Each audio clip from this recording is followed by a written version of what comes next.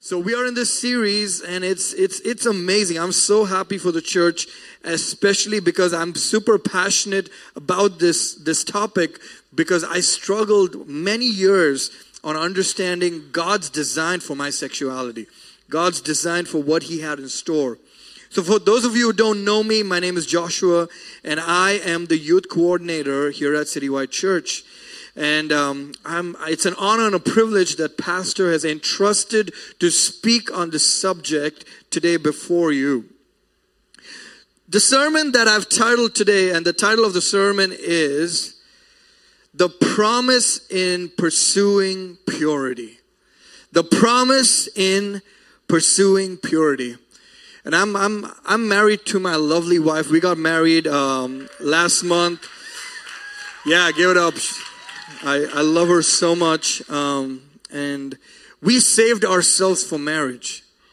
And it's a beautiful union when by the grace of God, you choose to save yourself for marriage. I just want to encourage anyone in this room to recognize the beauty, and we're going to go deeper into that subject on what it means to walk in purity.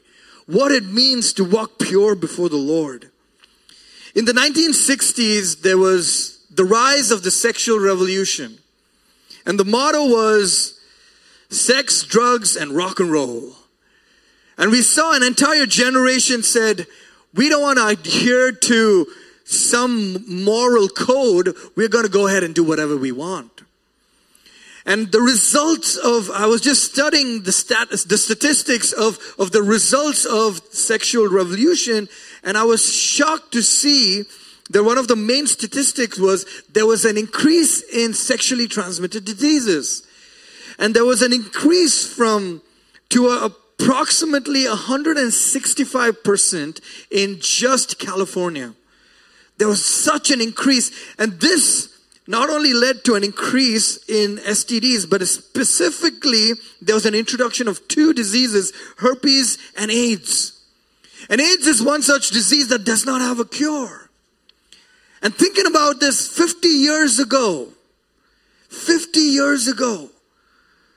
the world we lived in did not have AIDS. And now we see this deadly disease even killing many casualties as a result of a generation saying, we would do it our way.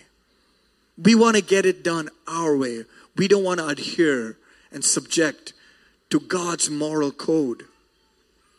There's been a huge issue, and I feel like most of us in this room, and even there's a generation that is lacking in identity, and many leaders have spoken about it.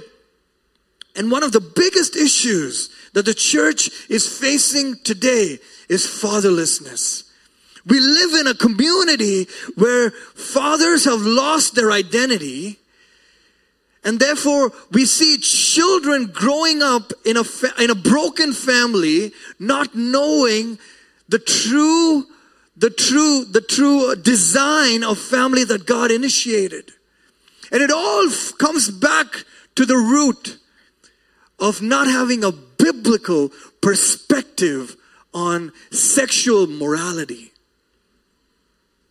And so I was thinking, and I was continuing to do study, and most of the crime and the criminals who are in prison and the inmates they've a high percent, I think it's 80 to 90% of them grew out without a father at their home. There's so much confusion that this generation is facing. You know why? Because the church saw the topic of sexual morality and said it's taboo. Especially in the 1960s, they said it was a taboo subject.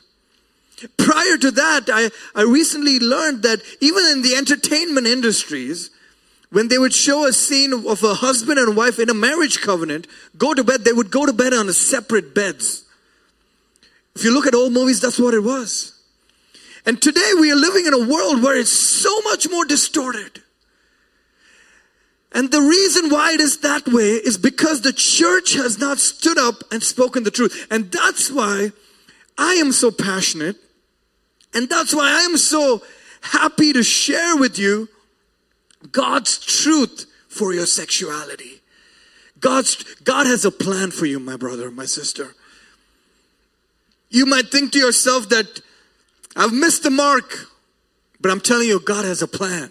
There's redemption in the blood of Jesus. There's restoration in the blood of Jesus. I couldn't help but getting overwhelmed continuing to read the statistics, and I'm realizing that God has given me some form of an influence. What am I going to do with my platform? And I remember Holy Spirit was saying, you got to speak the truth in love, my son. Because we did not share the truth, there's a whole generation who's going a different direction. So I'm here standing before you, my brother, my sister. I'm going to share the truth of what the Word of God says when it comes to us and our sexuality.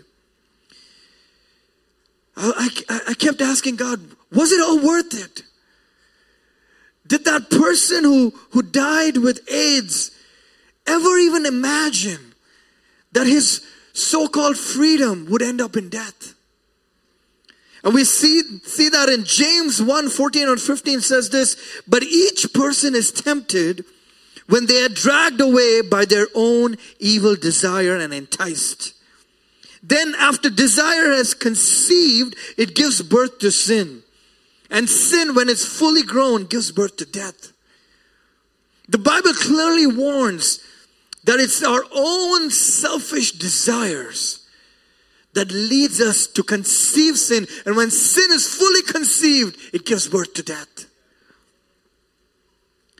But where did all this start from? Many of you would say, hey, it started from the fall of man. But no, it did not start there. It started way before that. There was this beautiful angel who used to worship the Lord. The scripture even describes that angel as the most beautiful angel. Every day he would worship the Lord. He was so beautiful. He had jasper and all these stones. He would worship God. Until one day, he looked at God and pride seeped him. And he said, I can take God on. I don't have to worship him. And it was so strong that he convinced 1/3 of the angelic army, and he told them, hey, you're not getting what you deserve. Hey, you deserve to be free. I'll give you a better position in the hierarchy of God. And we see 1/3 of the angels believing him. And this angel is Lucifer. Sin originated not on earth. Sin originated in the heavens. And sin originated because of pride. Sexual immorality is a fruit of pride. Pride is the root. We want it our way. We don't want to subject to God's design. We want it our way. But for man, let's look at what happened in the garden though for man. In Genesis 1:26-28, then God said, let us make man in our image, in our likeness, so that they may rule over the fish in the sea and the birds in the sky, over the livestock and all the wild animals, and over all creatures that move along the ground. So God created mankind in his own image. In the image of God he created them, male and female he created them. God blessed them and said to them, be fruitful and multiply in number. Fill the earth and subdue it. Rule over the fish in the sea and the birds in the sky, and over every living creature that moves on the ground. We see God creates male and female, and he gives them a purpose. He says, be fruitful and multiply, have dominion. Dominion and multiplication was the purpose God gave to man. You see, my brother, my sister, God created man with a sex drive. God gave man a sex drive, and in fact, he looked at man after creating man and said, very good. He gave each one of us a sex drive, but we have to understand how can we operate in this God-given gift. We can only operate in this God-given gift in the covenant of marriage. Pastor said it last week and I'll say it again though. The purpose of sex is 4 things. Number 1, procreation. Number 2, pleasure. Number 3, protection. And number 4, healing. Procreation because God looked at man and said, multiply, procreate. Pleasure because God gave it as a gift to us to enjoy a husband, to enjoy a wife in the context of marriage. Protection where a husband and wife could enjoy each other and please one another and therefore not look for their own desires elsewhere.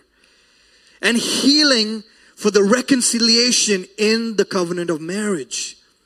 A quick testimony that I want to share is, when my wife and I came together, when we got married, my wife was struggling with gluten allergy prior to that. And I thought, the sexual healing had only to do with uniting back the hearts of a husband and a wife. But God did a supernatural work. After we came together and as we went through the process, we realized that she was completely healed from gluten allergy. God had supernaturally healed her. And so we see God doing wonderful things as we pursue purity. Especially in the early teenage years, we are introduced to our sexual drive or a sex drive.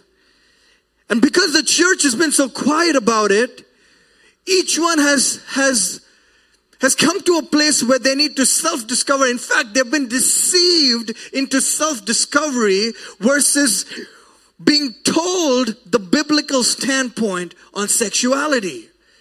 We see many teenagers being deceived into this, into especially exploring their own sexuality.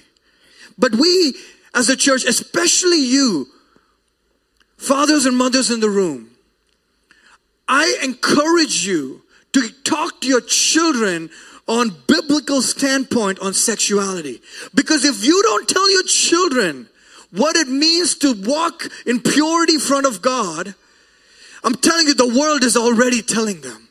The world is already influencing their eyes. The world is already telling the young teenage kids who are discovering the purpose of life and distorting it.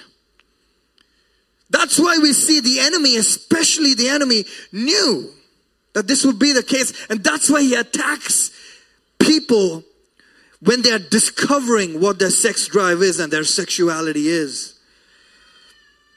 You see, for me,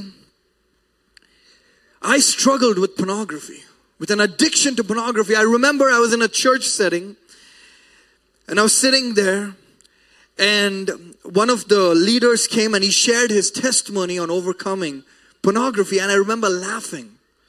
I laughed and I said, that's not even possible. Because you see, the world that I lived in, especially when I grew up in an all-boys school. And so peer pressure was so great that you were looked down upon if you did not watch pornography. So I was hanging out with my friends who were elder to me, and they decided that they wanted to laugh, and therefore they introduced me to pornography. So they wanted to see my reaction to pornography, and they introduced me and they laughed at me. Many of us, including you, know that when you're introduced to a perverse sexuality, you're actually, it's not fair. It's not fair. And then it slowly starts off as curiosity, and all of a sudden you are in an addiction, a stronghold. It's absolutely sad to see the enemy deceive many young people in their early teenage years, especially when it comes to sexuality. The need of the hour is the church to speak candidly upon this topic. Men, women, boys, girls, God has a plan for you in your sexuality. And there is a reward. There is a promise for you to pursue it right, for you to walk in purity. Before we go into that, I want to share what the definition of purity is. Purity, by definition, according to Google, says this: freedom from adulteration or contamination. There's another definition for purity which says freedom from immorality, especially of a sexual nature. If you're taking points down, I follow my pastor in preaching with 3 points. The first point for tonight is, or this afternoon is, guard your heart in pursuing purity. Guard your heart in pursuing purity. You see, there are 2 gates that have influence to your heart. 2 gates. It's your eyes and your ears. It's your eyes and your ears. That's why we see the enemy having such a strong foothold in the entertainment industry, because he knows that if he can only contort or distort your eye gates and your ear gates, he's got you. And we see that's why in the day we live in today, it's more and more sexualized. Things that we see and hear are more. I don't know about you, but before I got saved, I used to listen to music, especially sexualized music, because that's what the world presented, and the church was quiet, so I thought that was okay. Peer pressure. And so I used to listen to music, and then recently I was driving and the radio came on and this old song came back. And remember, how many of you know that music and song has this ability to take you back in time? It's amazing, but yet it's weird. And so I go back in time and I was like, I know this. I know the words for the song, and I'm starting to sing it, and then I'm realizing, wait a minute, did I actually sing this? I was like, how was I so desensitized to the lyrics? And then I realized, okay, this makes sense. Lucifer was actually the angel of worship. So he knows how to twist and turn and desensitize a culture, especially with music. Not just music, we see, as a man, we see, just posters and social media. Everything is flooded with a sexualized culture. People want more views, and women struggle with one another on getting more views and getting more attention because they don't understand their true identity. And identity is lost because they don't know God's design. We didn't know God. I didn't know God's design because nobody told me. That's why I'm here today to tell you God has a design for you, and God has a purpose for you.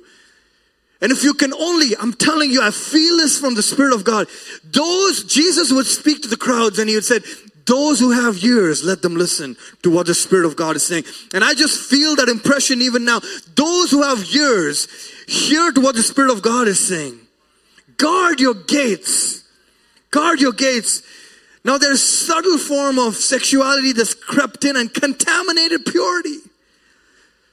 Things like, with the social media world, we see things like pornography and masturbation and sexting and apps built for just to please yourself. We live in a world that is screaming, look at me, look at me, look at me. But Jesus says something else. If you go to Matthew 6:22, Jesus says, the eye is the lamp of the body. If your eye is healthy, your whole body will be full of light. Jesus recognized that the eye was a gate. But I kept reading it and I was like, wait a minute. Why would the scripture say eye and not eyes? I have 2 eyes. And then I began to study. And as I studied, I found this. Whenever you look at something, especially when you're focusing on something, both your eyes move together to focus at it. God is calling us to focus on the goal of His design. And then the Holy Spirit started to whisper in my ear. Holy Spirit said, when you aim and shoot at something, what do? And I said, I close one of my eye and keep one eye open to know where I'm shooting, to know what I'm aiming at, to know what exactly am I looking for. And I felt like God saying, the same way Jesus said eye and not eyes, because He wanted us to have that singular focus on God's design and God's purpose for sexuality. God wanted us to have that single, undivided focus to His plan and His design. Listen to what Job says. Job says, Job 31 verse 1. I have made a covenant with my eyes. How then can I gaze at a virgin? Job said, even think about it. Job was a man who went through so many trials and so many hardships. The enemy destroyed his family, destroyed his health. Everything was, his cattle, his wealth, everything was taken away from him. Even in his weakness, he held strong to the covenant that he made with his eyes. And there's a reason why he made a covenant with his eyes. Because he knew that his eyes were a gate. He knew his eyes were a gate. You see, I just feel like the Holy Spirit even asked me to share this. You see, we live in a culture where a man and a woman cohabit. They live together outside the confines of marriage. And usually the response when they're asked, they might live a long time and even have kids and never get married. And they say, oh, marriage is just a piece of paper. And my response to that, if it's just a piece of paper, then why don't you sign it? If it's just a piece of paper, why don't you sign it? And then I realized the motive for people who cohabit and live with each other outside the confines of marriage is prideful and fearful. You see, a person lives in that relationship. As long as the other person meets the need, I will be with that person. I am not going to commit to a life serving and loving you. In the similar way, there's the other person on the other side. As long as my need is met, as long as everything is good and I feel loved and accepted, I will be in this relationship. Especially in the church, we see this attitude. Oh, I love the Lord, I'm going to church, but I meet this wonderful young lady. She doesn't go to church so much, she doesn't pray and seek the Lord. But it's okay as long as I'll bring her up. And what happens is, I'm going to show you a demonstration. It's easier for the person who is not in the church to pull you down than me to pull the person up. It's easier. So my brothers, my sisters, the Bible says, do not be unequally yoked. And there's a reason why God says that. Because it's easy. And if you've had a relationship, if you're in that relationship where there is that unequally yoking happening, you're going down. Even though you convinced yourself at the beginning that you're going to lift the other person up to see God, all of a sudden, you're spiraling down. And it all started because of pride. I can do it in my own strength. After all, I'm called to evangelize. My friend, that's not how the Bible asks you to do it. I don't know about you, but I'm going to preach tonight. I'm done with a generation going astray. I'm done with people not knowing the truth. I'm done with people not knowing the consequences of what happens when you don't follow God's design. And the reward of what you get when you do follow God's design. And my friend, my brother, my sister, I want to tell you that there is grace for you today to do it. There is strength for you to do it. For you to walk in God's design in your sexuality. The second part of the first point in guarding your heart is by hiding His word in you. I want you to turn your Bibles to Psalms 119, verses 5 to 11.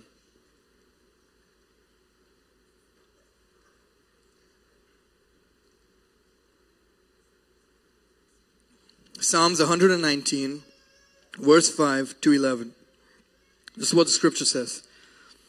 Oh, that my ways may be steadfast in keeping your statutes. Then I shall not be put to shame, having my eyes fixed on all your commandments. I will praise you with an upright heart. When I learn your righteous rules, I will keep your statutes. Do not utterly forsake me. How can a young man keep his way pure? By guarding it according to your word. With my whole heart I will seek you. Let me not wander from your commands. I have stored up your word in my heart, that I may not sin against you. My brother, my sister, how many of you understand that if you don't read the word, there's no chance you're going to hide the word? If you don't have a steadfastness in the word and meditation in the word, you're not going to be able to hide the word. There's a reason why the psalmist David, in fact, says, I hid your word. I hid your word in my heart. I hid it, and I walked according to your word. We see that even in Jesus. Jesus is facing temptation. Jesus is led by the Holy Spirit. This might surprise some of you. Jesus was led by the Holy Spirit into the wilderness to be tempted. God in flesh was led to the wilderness to be tempted. But Jesus, even though he was God in flesh, he was well versed with the scriptures. You can ask me, how do you know that? And I'll say, hey, if you read scripture prior to that, Jesus, when he was 12 years old, he finds his parents have lost him, and they come to find him in the temple, and he's debating with the Pharisees and the leaders in the temple about the word of God. There was a culture, especially Jesus being God, he himself submitted to the word of God. Knowing and understanding and hiding the word of God. That's why we see when Jesus faced temptation. Every time the enemy threw a temptation at Jesus, Jesus would respond with scripture. Jesus would respond by hiding the word in his heart and responding with scripture. But Jesus didn't do it like sometimes we do it. When we get tempted, let me quote scripture. Pull up the Bible and you're quoting scripture, nothing's working. You're still being tempted.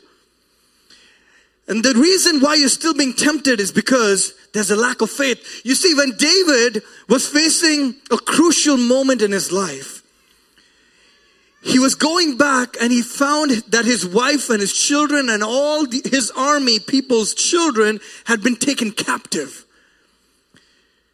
And he was coming back to find this scenario, and he hears the whisper of his men.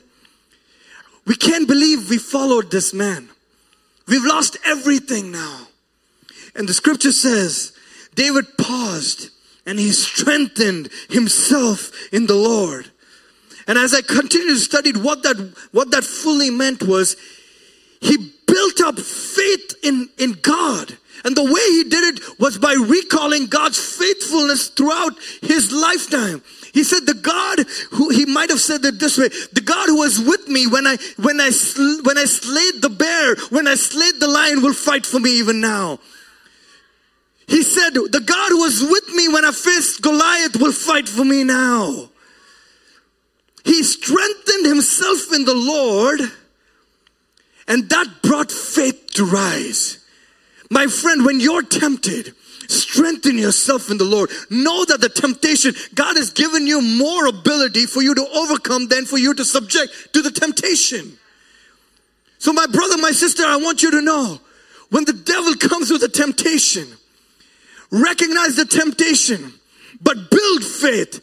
And once you've hidden God's word in your heart, you can declare it as the Rhema word of God, and the devil will have to flee, because the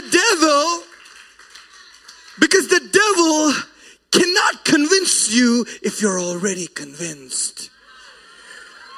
The devil cannot convince you, especially when it comes to your sexuality, if you're already convinced, if you're already set on the target, if your eye is single, you're already convinced. He has no say.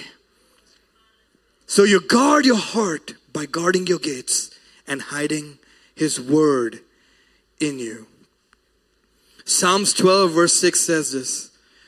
The words of the Lord are pure words, like silver refined in a furnace on the ground, purified 7 times. His words are pure words. This Bible that we read, I don't know about you, but I get excited when I read the word. Those are pure words. And it refines you. It refines you. As an engineer, I was curious on the process of how gold and silver is refined. You see, when gold is found first in a mine, it's found in rocks.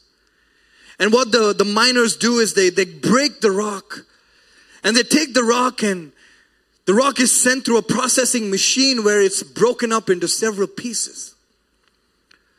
And as it is broken up into several pieces, it goes to a hot furnace.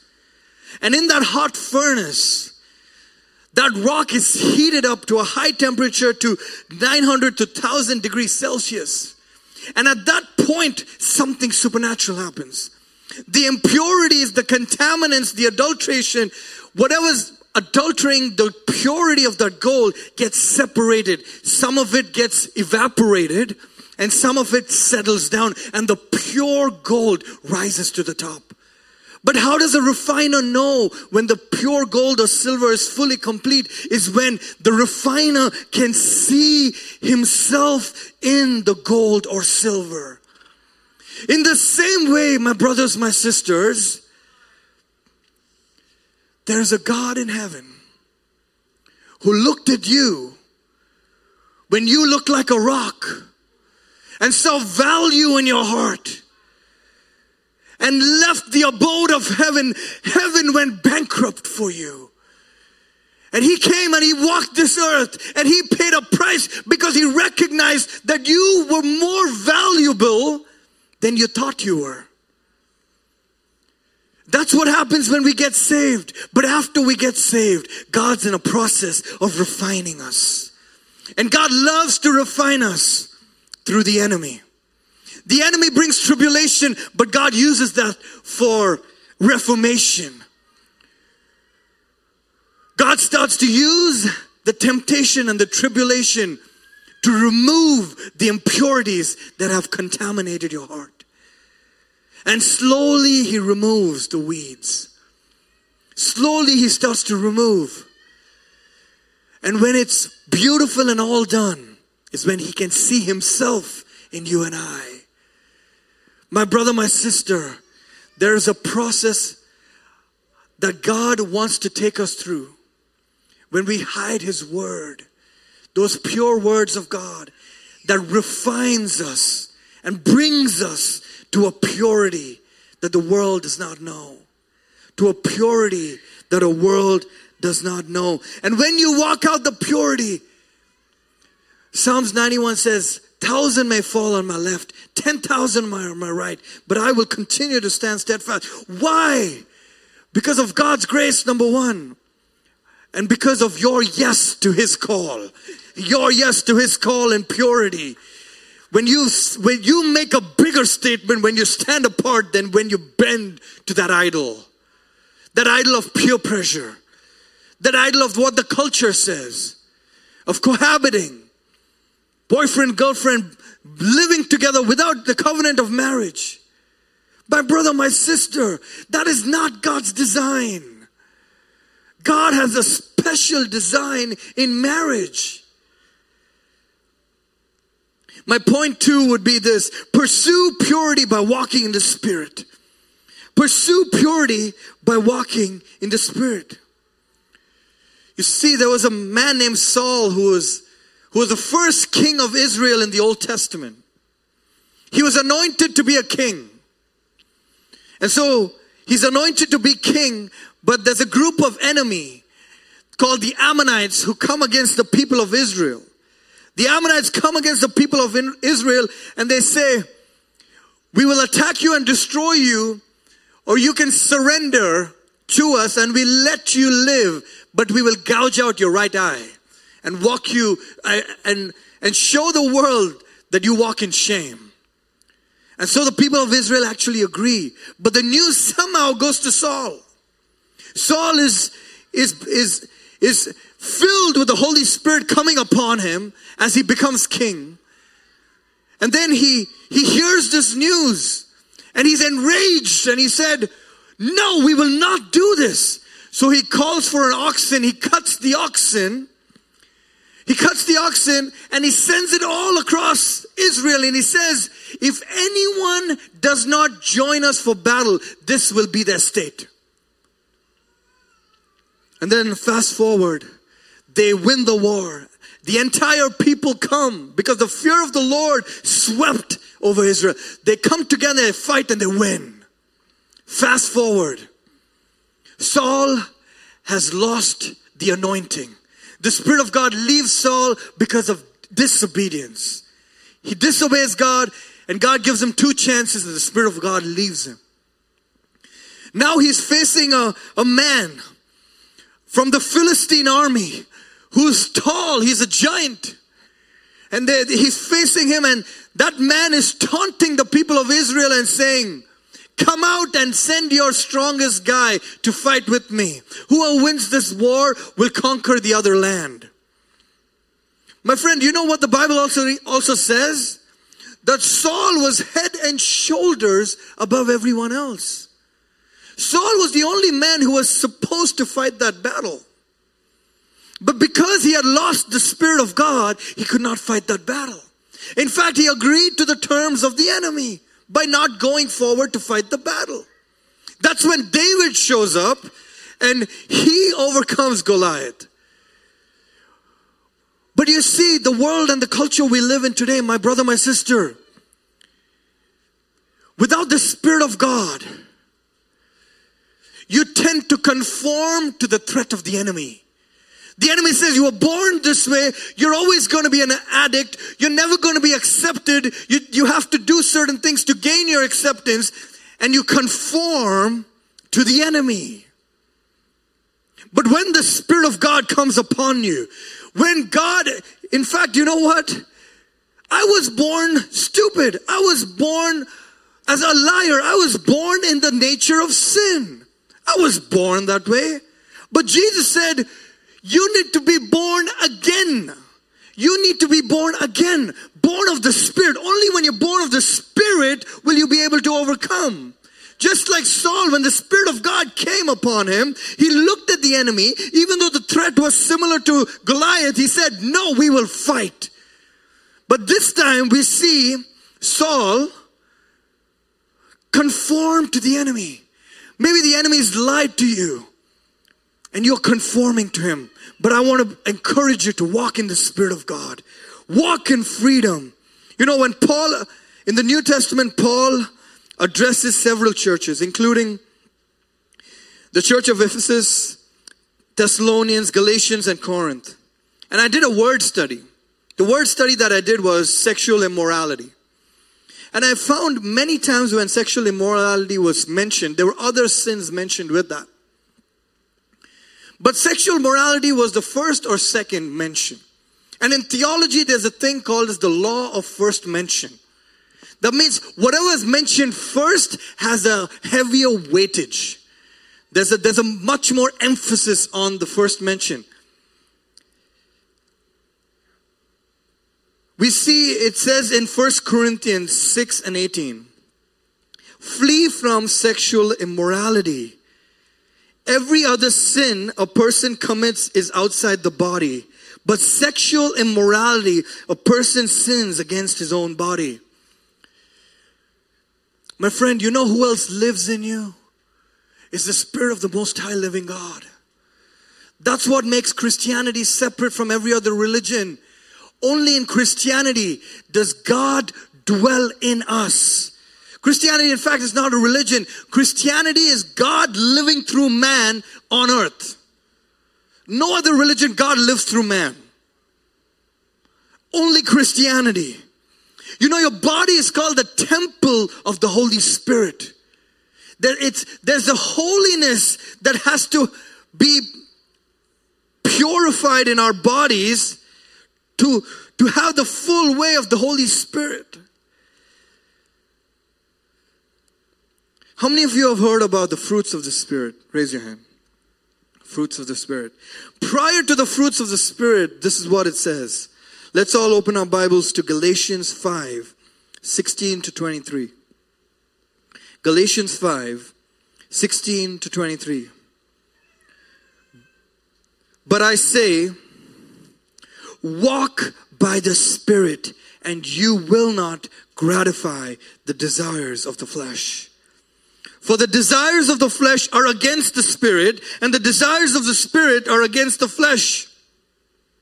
For these are opposed to each other, to keep you from doing the things you want to do.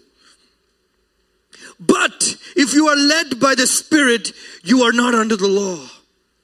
Now the works of the flesh are evident. Number one, law of first mention: sexual immorality, impurity, sensuality, idolatry, sorcery, enmity, strife, jealousy, fits of anger, rivalries, dissensions, divisions, envy, drunkenness, orgies, and things like these. I warn you, as I warned you before, that those who do such things will not inherit the kingdom of God.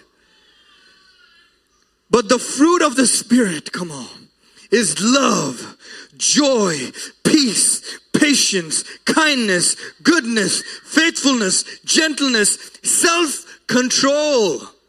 Against such things there is no law.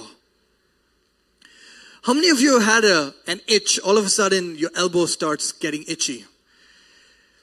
And you know, and you're like, okay, my elbow is itchy, I'm going to itch it a little. So you start to scratch.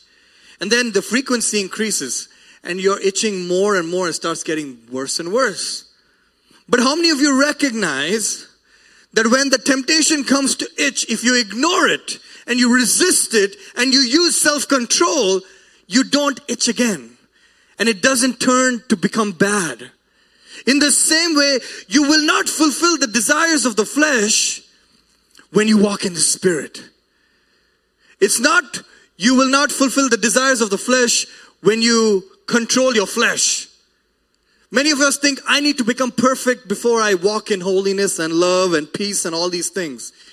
I need to first resist. No.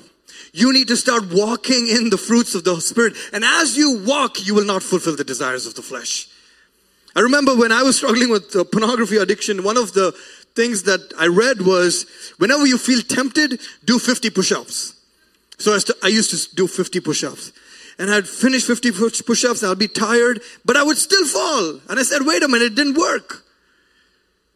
Because the desires of the flesh were not supposed to be contained by doing other things in the flesh. The desires of the flesh can only be overcome when you fulfill the desires of the Spirit. Many of you are waiting so that you can resist enough to not fulfill the desires. But I'm telling you, walk in the Spirit and watch, you will not fall in that area. If you're too busy having your eye focused on the Lord, the devil can't tell you because you're convinced.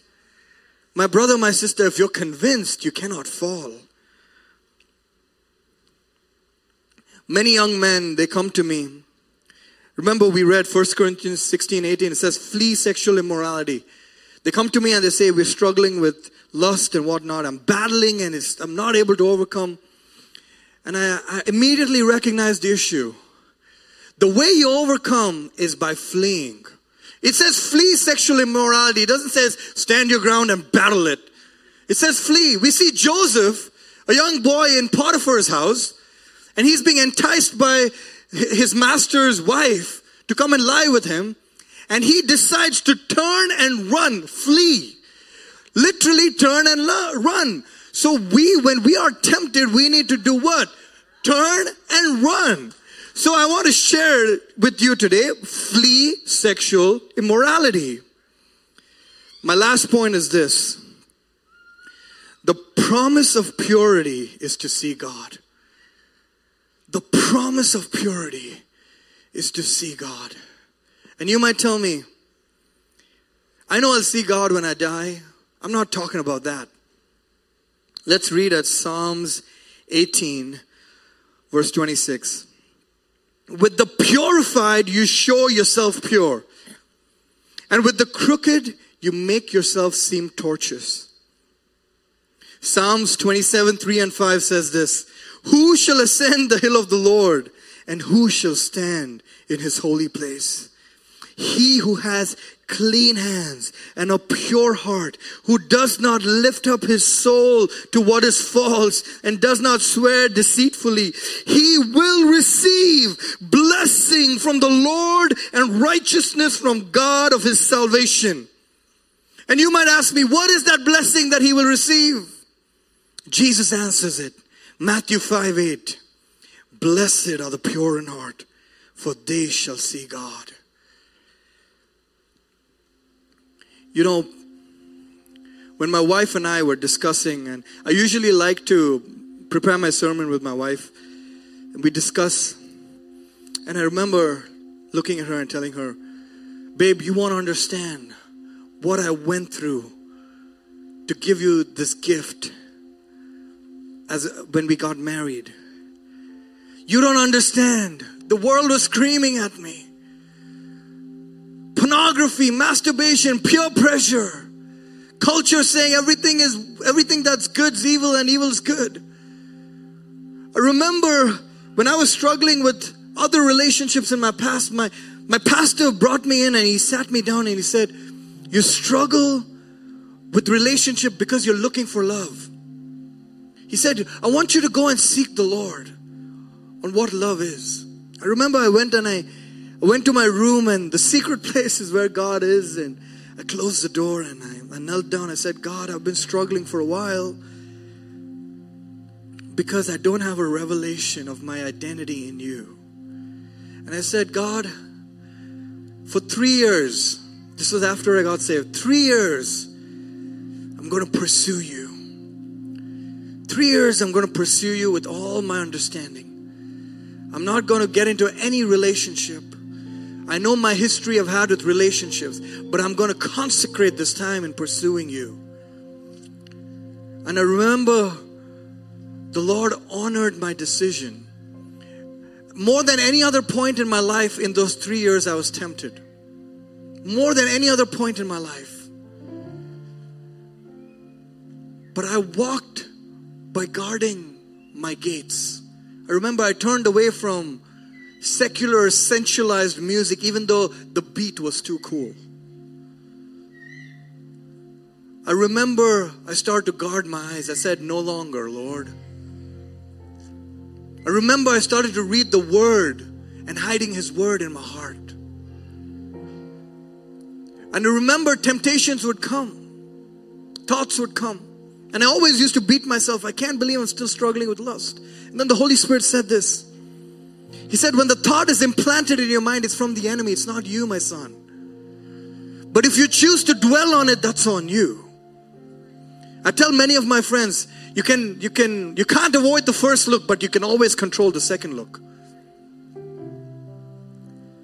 I remember the Lord taught me so much. And I remember telling my wife, you have no idea what I had to go through. And I have no idea what she had to go through. And I remember the struggle was hard. But as I persevered, as I remained steadfast, the first way I saw the Lord was when He gave me the woman of my dreams. That was the first way I saw the Lord. And with each day, I am reminded of His faithfulness over my obedience. It was His faithfulness. My brother, my sister, I want you to stand to your feet right now.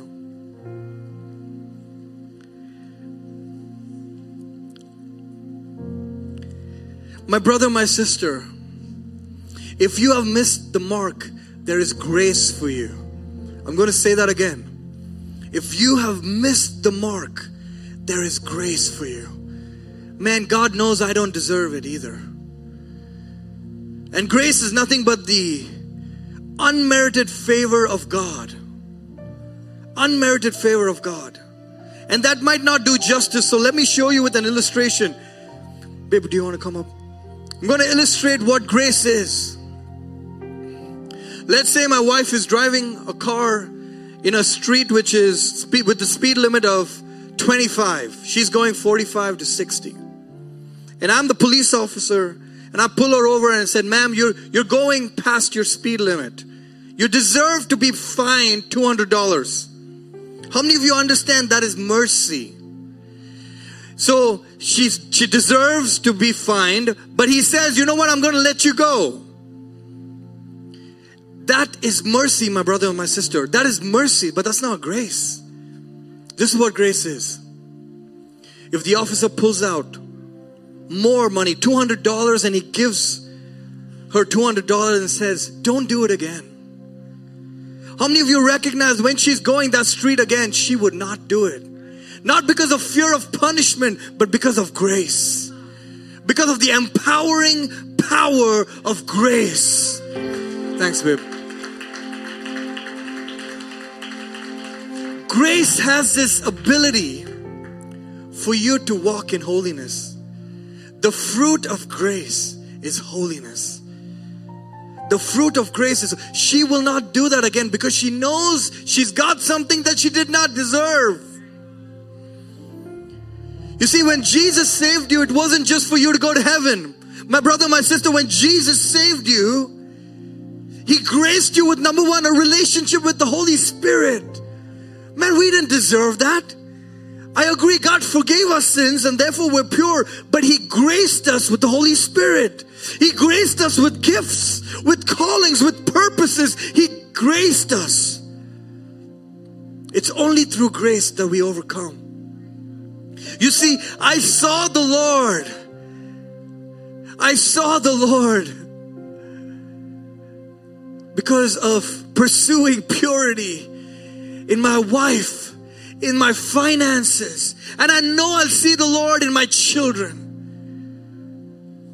That we would walk with the culture of the kingdom of God, not like the culture of the world. But there's grace for you, my brother, my sister. I don't know which category you are in. Maybe you struggle with same-sex attraction. Maybe you struggle with constantly fighting lust through pornography, masturbation, even in a covenant of marriage. Maybe you're unmarried yet and you're living with your boyfriend or your girlfriend. My brother, my sister, God is calling you to a higher standard today. If you can choose to pursue purity, there is a healing that will sweep. I heard a story of a pastor. A young girl came to the pastor and said, Pastor, you don't understand. I didn't know. When I was a young girl, I was molested by my uncle. And ever since I thought that was my sexual identity, I embraced it. And all through my high school and college, I was known for the wrong reasons. And so the pastor was surprised to hear the words that came out of his mouth next. He said, I'm going to pray and God's going to restore your purity.